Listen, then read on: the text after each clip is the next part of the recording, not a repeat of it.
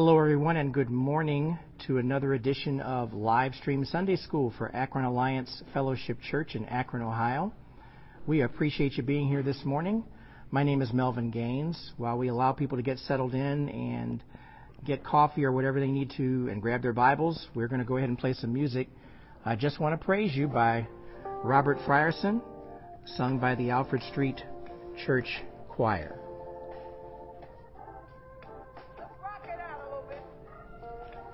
Thanks so much for joining me. Mr. Gaines, hi. Good morning. Delia, good morning. How are you? Anitra, good morning. Thank you for joining us today. Amen.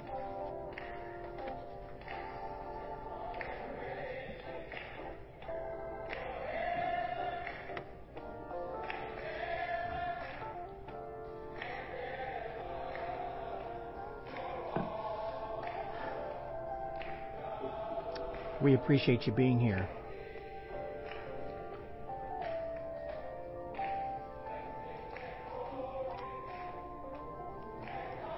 Good morning, Brother Roscoe. Good morning, Arella. Ronnie, good morning. Angie, good morning.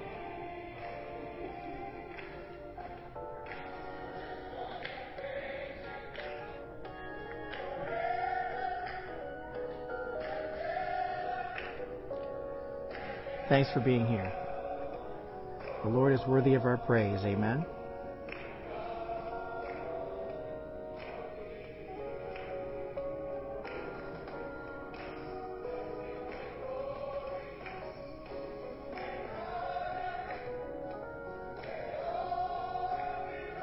Amen.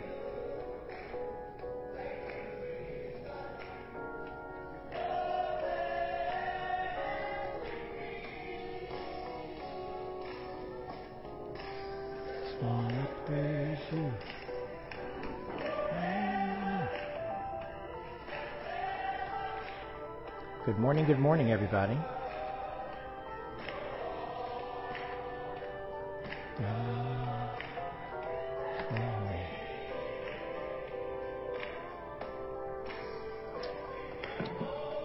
Coffee was a necessity this morning, but we're doing well. Amen.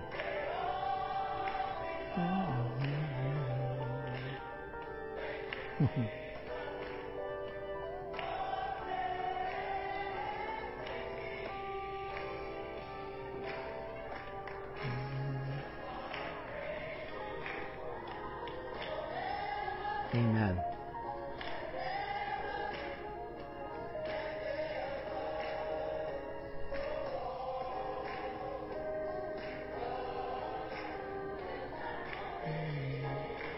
Amen. Appreciate you being here.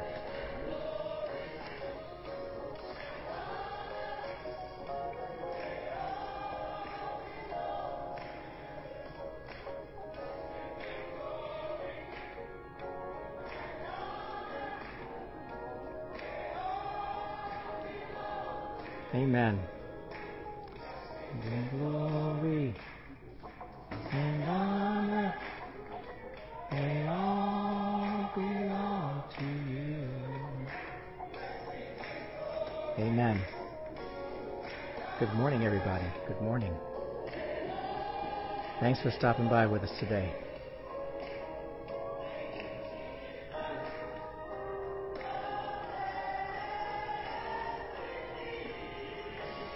Amen.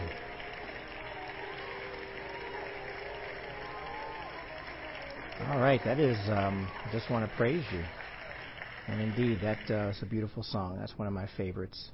It's a song that means a great deal when it really comes down to the goodness of God and how He has been faithful all through our lifetimes. And we are just so appreciative of you being here today. We've got shorter song today because it actually allows us to get through some more scripture. We're going to go through some passages in Acts again, but I want to make some announcements about our agenda for today as a church anyway. First of all, we do have the prayer ministry that's scheduled between Sunday school and church today.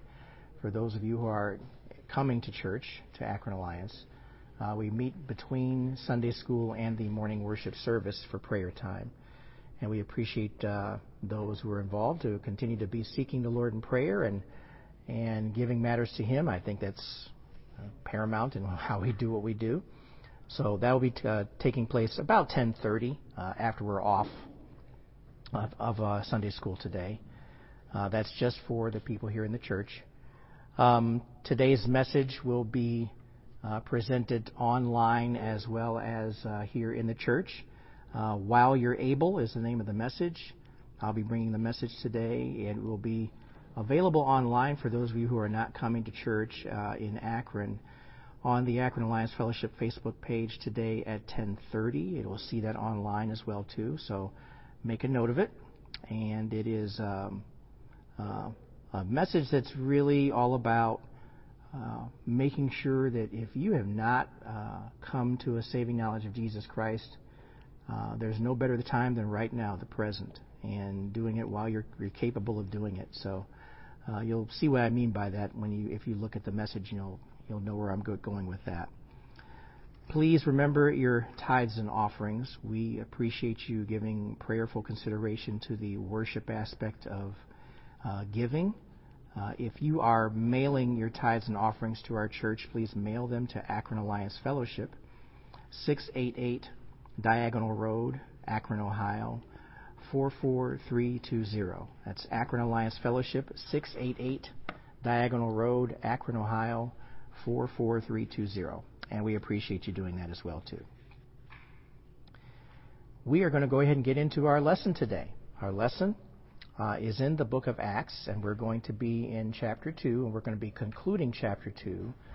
We're following up with the second portion of Peter's sermon and getting into the first gathering of the believers as believers in Jesus. Acts chapter 2, verses 29 through 47 are the passages. So we're going to go through those and just kind of, as we go through them, and we're going to be in prayer over this, that the Spirit speaks. But at the end of the day, what we're going to see here is that you're going to see the Spirit doing a lot of work in this particular section of Scripture. And I want to make that very clear that it is not by our own abilities that we do anything. It's because the Spirit enables us to do these things. And I think it's important for us to acknowledge that and recognize it as well, too. God has been very gracious. God has been wonderful, especially having people who are moved by the Spirit to pray, as well for our family and what we've been going through. The one thing about the funeral for my mother is not until this coming Friday, and you have to kind of sit and linger through all of that and all the preparation for those things, and there are moments that come in time where you're just really, really scuffling because of the aspect of what's going on. But God has been very faithful because He has been always present and ever present and continues to be. And I'm just very thankful for Him at this moment, because it's the reason why I do what I do. I'm just very convicted to just continue to stay and plow ahead and press forward for the course of proclaiming the good news and proclaiming the truth. And Jackie, good morning. I appreciate you being here as well, too. Thank you. So what we're going to do is we're going to go ahead and get into this, since we have a few more verses than I normally cover during the Sunday session, but I think it's important to cover all of these. I debated about doing part of it, and I said, no, let's just do the whole thing and go through it and look at this ministry that's being established. And of course, Peter is the one who is going to be speaking here in the passage. But let's go ahead and let's pray first. That makes sense, right? Father, we thank You for this time that You've given to us now to sit quietly and hear You speak to us through the power of the Holy Spirit. And Lord, I thank You for the ability just to sit quietly and just take some deep breaths and welcome You into our presence. And we thank You, Lord, for all that You're doing and all that You continue to do. Lord, we are graciously thankful for all that You have done. And we thank You for peace and grace. And thank you, Lord, for giving us wisdom, knowledge, and understanding as we read your word. And we give you praise in Jesus' precious name. Amen.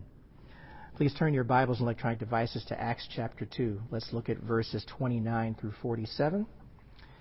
And we're going to look at part 2 of Peter's sermon, as I had mentioned, and then the establishment of the church. And now I want to be clear about something too, because you have to remember the people who were in the apostles and the people who were in Peter's company and all the other apostles, they've been meeting and praying all along. But they've been meeting and praying all along prior to the emergence of the Holy Spirit, which we read about a couple of Sundays ago. And then we had Peter having to admonish some of the people in the crowd that what they were witnessing were people who were not drunk. They were indeed filled with the Spirit and able to speak as what was mentioned and prophesied prior to all of this. But now let's get into the topic here about part 2 of the message and basically talk about what David's involvement here and his prophetic message that we'll read about. Let's start with Acts chapter 2, verse 29, and I'm going to take it all the way to verse 47, reading all the way through, and we'll be reading from, of course, the New Living Translation. So thanks again so much for being here today. Let's go through the passage, starting with Acts chapter 2, verse 29. Dear brothers, think about this. You can be sure that the patriarch David wasn't referring to himself, for he died and was buried, and his tomb is still here among us. But he was a prophet, and he knew God had promised with an oath that one of David's own descendants would sit on his throne. Verse 31, David was looking into the future and speaking of the Messiah's resurrection. He was saying that God would not leave him among the dead or allow his body to rot in the grave. God raised Jesus from the dead, and we are all witnesses of this. Verse 33, now he is exalted to the place of highest honor in heaven at God's right hand, and the Father, as he had promised, gave him the Holy Spirit to pour out upon us, just as you see and hear today. For David himself never ascended into heaven, yet he said, the Lord said to my Lord, sit in the place of honor at my right hand, until I humble your enemies, making them a footstool under your feet. Verse 36, so let everyone in Israel know for certain that God has made this Jesus, whom you crucified, to be both Lord and Messiah. Peter's words pierced their hearts, and they said to him and to the other apostles, brothers, what should we do? Peter replied, each of you must repent of your sins and turn to God, and be baptized in the name of Jesus Christ for the forgiveness of your sins. Then you will receive the gift of the Holy Spirit. This promise is to you, to your children, and to those far away, all who have been called by the Lord our God. Verse 40, then Peter continued preaching for a long time, strongly urging all his listeners, save yourselves from this crooked generation. Those who believed what Peter said were baptized and added to the church that day, about 3,000 in all. All the believers devoted themselves to the apostles' teaching and to fellowship and to sharing in meals, including the Lord's Supper, and to prayer. A deep sense of awe came over them all, and the apostles performed many miraculous signs and wonders. And all the believers met together in one place and shared everything they had. They sold their property and possessions and shared the money with those in need. They worshipped together at the temple each day, met in homes for the Lord's Supper, and shared their meals with great joy and generosity, all the while praising God and enjoying the goodwill of all the people. And each day the Lord added to their fellowship those who were being saved. Okay, that's Acts chapter 2, verses 29 through 47.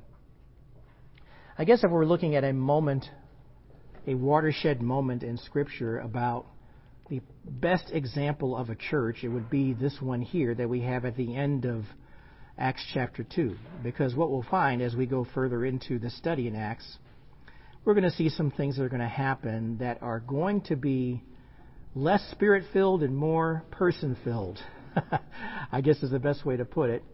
However, let's look at it for what it truly is. Even in those instances, God is going to still maintain His authority over the church. He still has not lost authority just because people start to get involved and do things that they think are appropriate.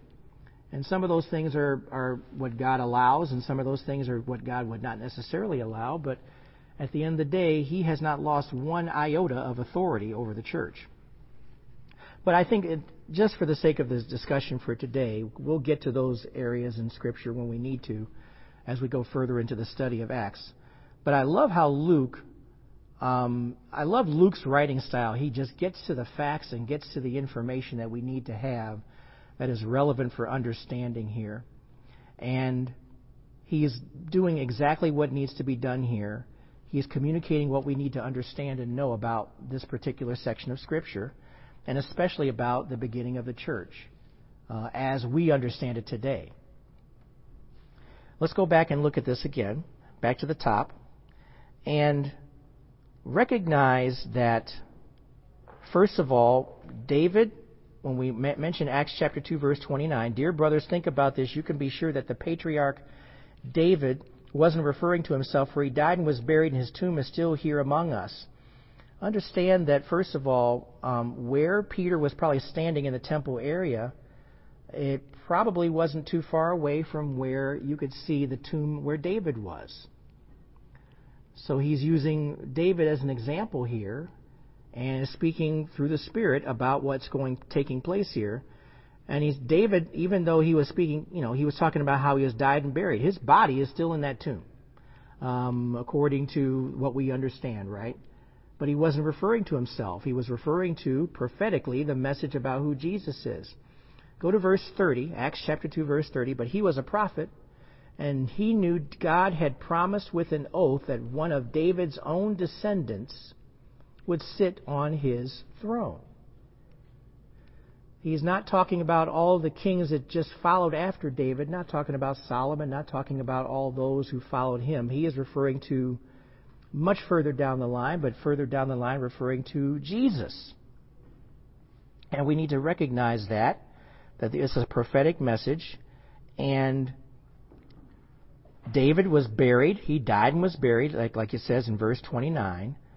But he's writing about how the Messiah would be resurrected. And in fact, he's making it very clear. Verse 31, David was looking into the future and speaking of the Messiah's resurrection. He was saying that God would not leave him among the dead or allow his body to rot in the grave. Now, we covered this briefly last week, but let's go back to it again just to reiterate the prophetic message in Psalm 16. Go to Psalm 16, everybody, and we're going to cover verses 8 through 11. And when we read these things and see Scripture being fulfilled, and remember, this Scripture was available for everyone to understand as well, too. Everyone who was in this audience who was knowledgeable about Scripture, they were aware of what was written in what is now referred to as the Old Testament, but back then this was the actual Scripture that was available for everyone and anyone who wanted to test out and see exactly what was being said. Psalm 16, verse 8. Verse 8, I'm reading from the Christian Standard Bible Version. I always let the Lord guide me, because He is at my right hand. I will not be shaken. Therefore my heart is glad, and my whole being rejoices. My body also rests securely. For you will not abandon me to Sheol. You will not allow your faithful one to see decay. Verse 11, you reveal the path of life to me. In your presence is abundant joy. At your right hand are eternal pleasures. Now in verse 10, he's talking about Jesus. He's talking about Jesus is not going to be abandoned. Even though Jesus died on the cross, we all know about that, and we recognize that. He was in the earthly tomb for 3 days, but he was not allowed to see decay. He didn't remain dead. He was resurrected. And that's David speaking about the lineage of Jesus that's going to follow him, and he is the one who is not going to be left in the grave. And that's something for us, very important for us to see. We always need to emphasize the importance of the fact that Jesus came back from the dead, rose from the grave. If he didn't do that, there's no reason for us to be here. No reason whatsoever. Other than just to say we're a glee club or whatever it is, we're getting together and having fellowship. But at the end of the day, there's no hope with a dead Christ that stays dead. It has to be a risen Christ. And so Peter is making this statement. Remember, this is the middle of a message, a sermon that is taking place. And he is emphasizing the importance here about how Jesus rose from the dead and is at the right hand of the Father. Verse 32, God raised Jesus from the dead, and we are all witnesses of this. Now remember, we're talking about how time is not passed at that much from that much before when Jesus did rise from the dead. In fact, we're talking approximately 2 months prior to this. And that's not long. We were just making comments today about how quickly the time is passing by. I remember the first of the year, and now it's the middle of February, and time is moving by very quickly. But 2 months is 2 months. We have to look at it for what it truly is. I'm rounding off, everybody. It's not exactly 2 months. It's around that time. But that was the time when Jesus rose from the dead, came back. You remember he was with the disciples for about 40 days after he rose from the dead, speaking and teaching, giving instruction, frankly helping to gird the apostles up to get ready to get into this thing for sure, restoring Peter to where he was able to now fulfill and complete his mission for the Lord Jesus Christ. And so Peter is speaking right now, and we are witnesses of all of this. And we are witnesses of all this too by what? By faith. By faith. We didn't see anything, but we have faith that everything that we're reading about is 1,000% true. And there's nothing that's being left to chance here. Jesus indeed did rise from the dead. Now look at verse 33. Now he is exalted to the place of highest honor in heaven at God's right hand. And the Father, as he had promised, gave him the Holy Spirit to pour out upon us, just as you see and hear today. It's the event that just took place moments ago before Peter had spoken. So now if you're in the audience here and you're looking at all of this and you're listening to what's happening here, can you imagine the amazing things that the Spirit is doing to call to the attention all the words that were being spoken by Jesus, all the words that were being spoken by the prophets, all the words that Peter are uttering right now, all the teachings that are taking place, all coming together to a place where everyone is gaining understanding because of the presence of the Holy Spirit. The Father kept his promise, just as he had promised, gave him the Holy Spirit to pour out upon us, just as you see and hear today. Now let's look at verse 34. This is something we want to make sure that we're looking at very carefully, because if you read too quickly, it might be a misunderstanding of some sort. Acts 2, verse 34. So, for David himself never ascended into heaven, yet he said, the Lord said to my Lord, sit in the place of honor at my right hand. Now let's be very clear about what this is saying here, and we need to understand that it's a good idea for you to make sure that you are using commentaries as well too as you look at stuff like this. When we say the words not ascended or never ascended, this is spoken in reference not to David's body, but to his soul. His soul did go to a place. His body did not. We have to make the distinction here, because Jesus rose back and ascended to the Father with body and spirit. The entire package was there. David did not. And we need to recognize that he was indeed referring to David still being in the tomb, his body still in the tomb, Jesus came from the tomb. Jesus came in a glorified body from the tomb and ascended to the right hand of the Father. And we have to make the distinction and looking at it from that standpoint. And as you do more and more study about this, when we die, we're not taking our bodies with us. Absent from the body, present with the Lord, but that's only with our souls, our spirits. It's not our bodies that are going. And we have to recognize that this is consistent teaching here. The only time we're going to have our resurrected bodies is when the Lord brings them together, when He calls whatever the bodies together, our bodies with our souls and spirits, to these new perfected bodies that we refer to, that Jesus possesses right now. But for when we die, we leave our bodies here, just like David left his body here. And so that's an important fact for us to keep in mind and remember here. We're being consistent with what Scripture says. We're not going to be having our risen body. I would love to have my new body because I know right now the body that I have, I don't want what I have right now. Right? When your toes hurt and you're and you don't want to take what you have into heaven with you. You're going to want perfected bodies. All of us who feel that our bodies aren't cooperating sometimes, and they're not. Every now and then I get, I have the thing where my finger, my hand, it starts to catch, and I do this little thing here. So that's kind of inconvenient because that's my writing hand. I don't really care for that very much.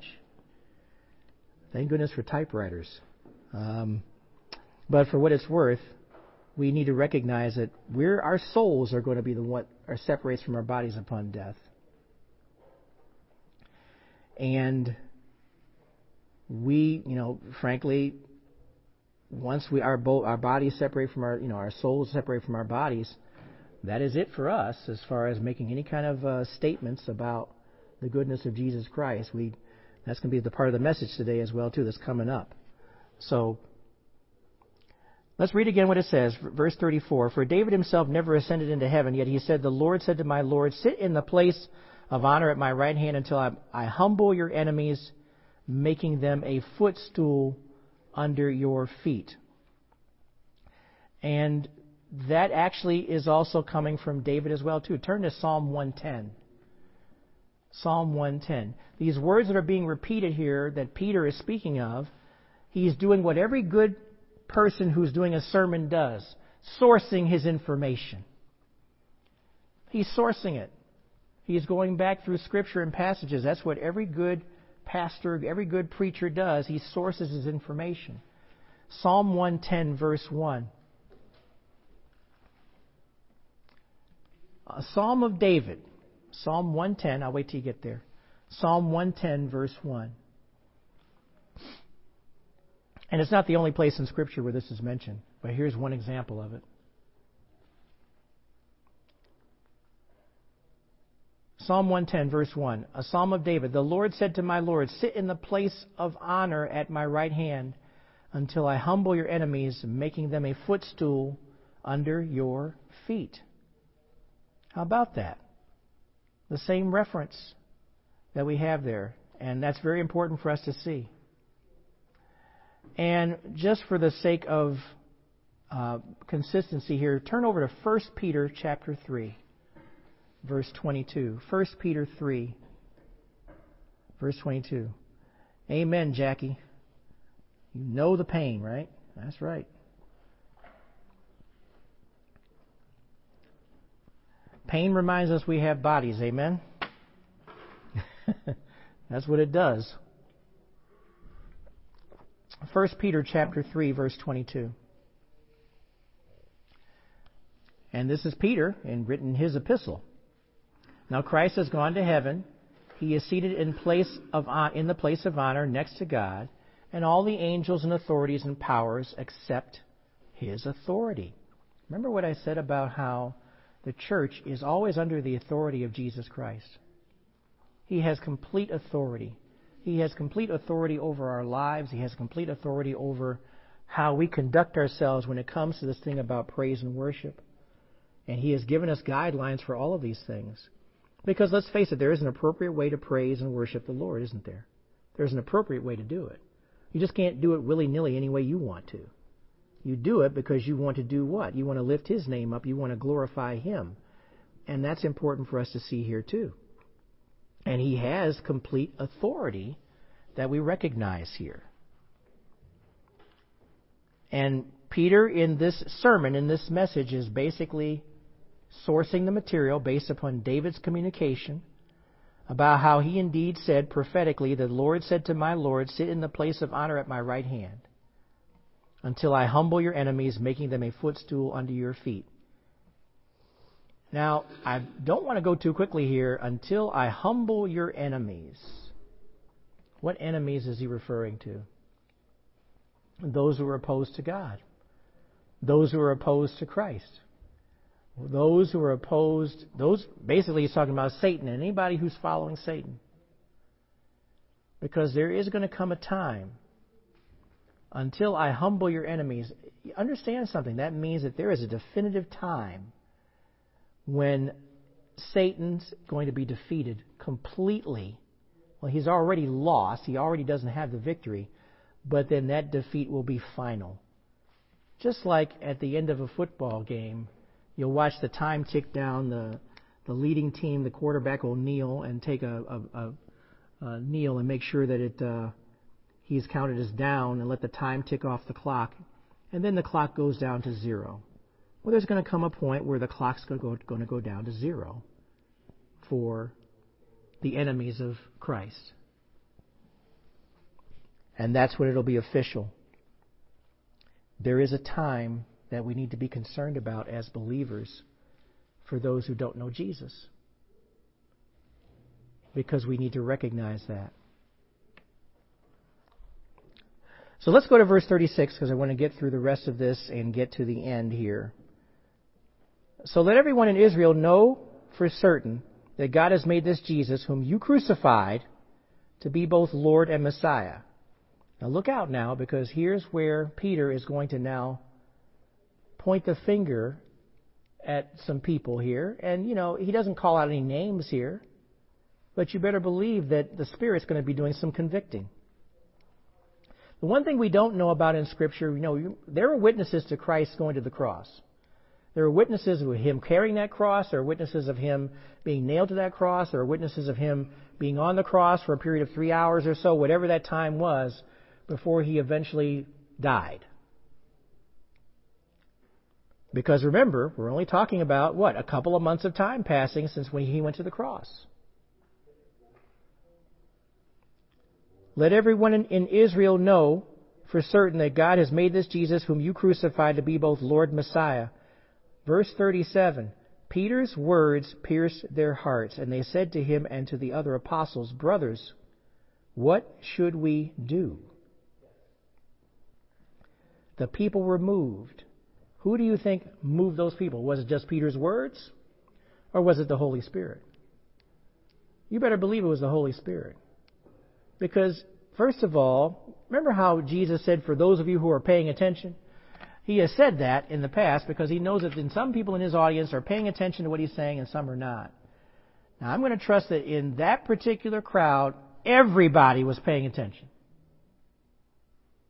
And there were a lot of people who were listening. And we know this because of the result of what took place after all this was said and done. Peter's words pierced their hearts. That's where we have to understand the truth of Jesus.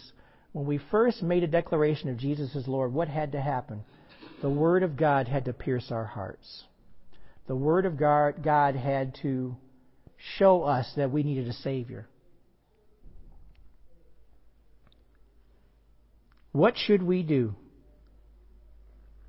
Peter replied, each of you must repent of your sins and turn to God and be baptized in the name of Jesus Christ for the forgiveness of your sins, and you will receive the gift of the Holy Spirit. And all of us had to have had someone speak to us about the goodness of God, the peace of God that you would receive when you acknowledge Jesus as Lord. The Holy Spirit had to be acting in the lives of those people who were in the audience of this crowd. Verse 39, this promise is to you, to your children, and to those far away, all who have been called by the Lord our God. All who have been called. And this comes down to, yes, the hearts were pierced, but now it's being obedient. Obedient. Hearing what the Lord had to say and now internalizing it and now speaking up about it. Now, one of the things I've always thought that was very interesting about, when I'm in church, and let's say you make a call for people to acknowledge Jesus Christ. And here's what's really important for us to understand as we go through this from, here on out, frankly, because it doesn't really matter at the end of the day. Some people will sit still. They know they need Jesus, but they are embarrassed because they don't want to show themselves as in need of something or humbling themselves enough to do it. And you better believe I expect that pretty much every time we make an altar call. Because I know deep down, not every single person in the audience knows Jesus. I just know it. It's not 100%. Now let me ask you a question. Do you think that the 3,000 were embarrassed by acknowledging who Jesus was? Or did they just go out and say, you know what, I want to know the Lord right now. I'm guilty of all the things that Peter has said. I have done all the things that he has done. I condemned the Lord by not acting. And I'm making a decision to turn that entire way of thinking around. This promise is to you, to your children, and to those far away, all who have been called by the Lord our God. The promise of what? The Holy Spirit, when you acknowledge Jesus as Lord. But what does it require you to do? Repent. Turn from your sin. And what if someone says, you know what, I'm too far gone. I'm too far gone. The Lord can't do anything with me. Well, actually, I heard this. You're halfway there. The moment you acknowledge that you need a Savior, that you say you're too far gone. Well, that's in your words. And don't let Satan trick you. No, you're not too far gone. You're too far gone when you're dead and you can't say anything. But you're there if you just repent and turn and give those sins to Jesus. That's why he went to the cross, for your sins. The sins that you think are that you're too far gone from. Look at verse 40. I want you to see this. Very important for us to see this. You've got to turn to Jesus, right? Then Peter continued preaching for a long time. And I kind of overlooked this. He was still preaching. He was still going. I'm gonna take a flyer and say it was probably a little bit longer than a 45-minute sermon. I'm going to say that he probably went a little bit longer than that, but he had a very captive audience. And remember, there were all these people who were converging in Jerusalem for this festival, for this time to get together. And Peter just kept preaching and preaching. A long time, we don't know how long. But I'm going to say it was probably longer than 45 minutes. Probably longer than an hour. Might have been a couple of hours. And he was strongly urging the listeners, guess what? The people walking up, the people who were converging around there, people weren't quite clear what was being said. Save yourselves from this crooked generation. And at the end of the day, those who were practicing the old Mosaic law, they were part of that crooked generation. Because Jesus was now the focus. It was important for Jesus to be the focus. Practicing religion doesn't get it done. It's about a relationship. A relationship with Jesus. And up until that time, all the Mosaic law that was being practiced, it's just religion. It's just a religion. Verse 41, those who believed what Peter said were baptized, and added to the church that day about 3,000 in all. That was just for the one day. Now we have to understand something, that this was a one-day thing. Just for the one day, 3,000 are now believers in Jesus Christ in the same manner for those today that believe in Jesus Christ. They're practicing a relationship with Jesus Christ right then and there. But that didn't mean we threw away the temple. We didn't throw away the practice of prayer. We didn't throw away the principles behind that. Those things weren't thrown away. They were enhanced. They were now much better because people were acting with the Spirit as they were moving. And that's what we want to see here. The other apostles were there. The other apostles may have been there speaking to people. Remember, the people were asking not just Peter, but the other apostles who were there, what must we do? They were probably speaking to the people there as well, too, about what it meant to accept Christ as Lord and Savior of your life. Christ had to be the focus. And we need to see that this church that got together, 3,000 is a lot of people by any account. 3,000 is a lot of people. And so we have to also conclude, too, that even though there were 3,000 that were added, this may have been also the fragmenting of different church groups. Because you can't get 3,000 people together every time to worship together, unless I guess you go to, I won't say it, one of those arenas out there you can go and worship, but that's not really fellowshipping with everybody. But you have to get together with people. So what took place here? Go to verse 42. All the believers devoted themselves to the apostles' teaching and to fellowship and to sharing in meals, including the Lord's Supper and to prayer. Okay, so what it means is they got together in groups. They had to get together in prayer. They were listening to the apostles' teaching and speaking. They were doing what we would normally do, like at a prayer meeting. They were getting together. When we have our prayer ministry, we get together. There's about 8 or 9 of us in the back. They get together and pray. But guess what? Where 2 or more are gathered, the Lord is present. That's the beauty of the Holy Spirit. It doesn't matter if there's 8 of you or 800 of you or 8,000 of you. And the Lord's Supper was included in that. Notice how the Lord's Supper was. What was the Lord's Supper for? The Lord's Supper was to do what? Remember the works of Jesus. The body and the blood being shed. The practice we have on the first Sunday every month. 3,000 new believers. Now, understand something. They were all learning about a new faith in Jesus. Brand new believers. Look at verse 43. A deep sense of awe came over them all, and the apostles performed many miraculous signs and wonders. So what was happening here, the apostles were enabled by the Spirit to continue to perform signs, wonders, and miracles. Let's just call it the icing on the cake. Further evidence for those people who were acknowledging who Jesus was. Some of them had to see some miraculous things. Well, that's what Jesus did. Jesus did the same thing when he was alive. He performed miraculous signs and wonders. The apostles were enabled for that time to do the same thing.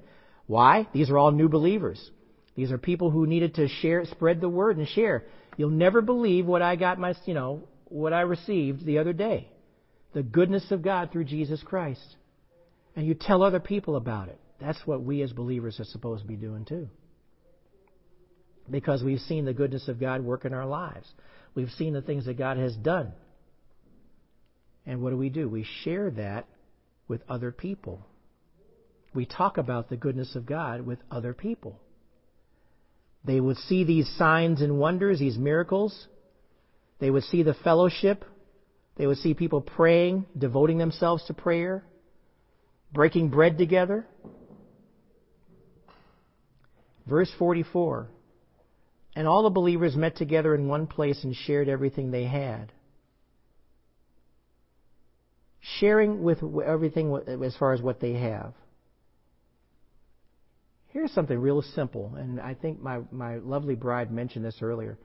You know, there are people out there who need Bibles. If you've got extra Bibles that you're not using, share them. Share them with those people who need them. Is there anything better than sharing God's Word than just giving them a Bible and just saying, hey, here's something that you can look at to focus on? And here's why I mention this. You know, if you go out and buy a Bible, there are very simple Bibles you can buy for, I don't know, $15, $20, you know, that are pretty simplistic, that have the Word there. But a real good study Bible is going to cost way more than that. $50 in many circles. And a good study Bible is really, if you really want to ensure that you're spreading the Word and sharing the Word with somebody, give them something who's really hungry to read and understand more about the Word. Give them a study Bible. Share what you have. And if you don't know quite how to share about what you have, pray about it. God will let you know how you can share. They wanted everybody to have the benefit of the gifts of God. And some people have money, it's not necessarily to do with money, but sharing what you have that you can spare, that you can give to someone else. Maybe it's clothing. Maybe it's food. Just pray about it. You never know how God might surprise you. If you ask the Lord, He might surprise you. Oh, share this, huh? It might be something you might not have thought about. But the Lord knows exactly what the other people need that you're praying about. He knows what they need. And He'll tell you what they need. And He'll help you with that. Verse 45, they sold their property and possessions and shared the money with those in need. They did it willingly. They did it not begrudgingly. That's a big deal, selling your property and sharing money with others who don't have anything. But I want you to see how powerful the Spirit was moving at that very moment. This was something that was very, very unusual. People parting with the things that they had maybe for a long time, and deciding, you know what, this other person needs to reap the benefit. This person who's always hungry, this person who doesn't have a lot. Verse 46, they worshiped together at the temple each day, met in homes for the Lord's Supper, and shared their meals with great joy and generosity. So what does this say now? Look at this church. Ideally, we go to church. They worship at the temple every day. They went every day. Remember, there's no TV back then, no radio, nothing like that. No J. Vernon McGee on the radio to listen to, no Charles Stanley to watch on TV. They were fully devoted to worshiping every day. They did it on their own. They went to church. They went to the temple every day. Remember, they used to go to temple. What's different? Christ, the Spirit. Spirit-filled worship. Met in the homes for the Lord's Supper. That's the fellowship time. Some of us are really good at fellowshipping with others. Some of us are great with hospitality. It's a gift from the Spirit. Spirit enables people to do those things. And shared their meals with great joy and generosity. One of the most uplifting things that I did this past week was spending time with my aunt and uncle going to lunch.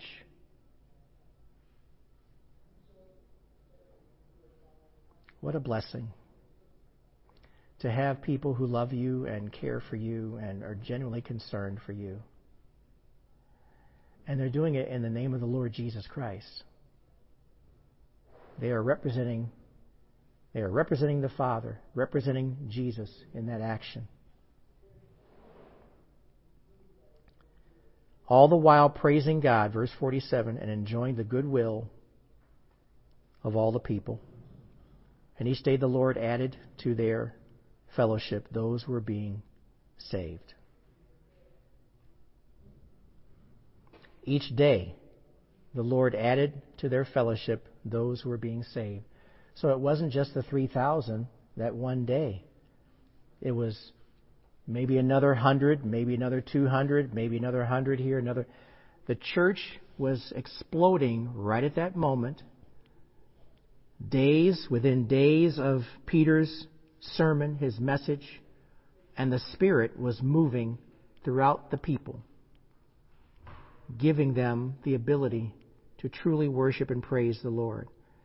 That is the epitome. That's the church model that we all want to always follow.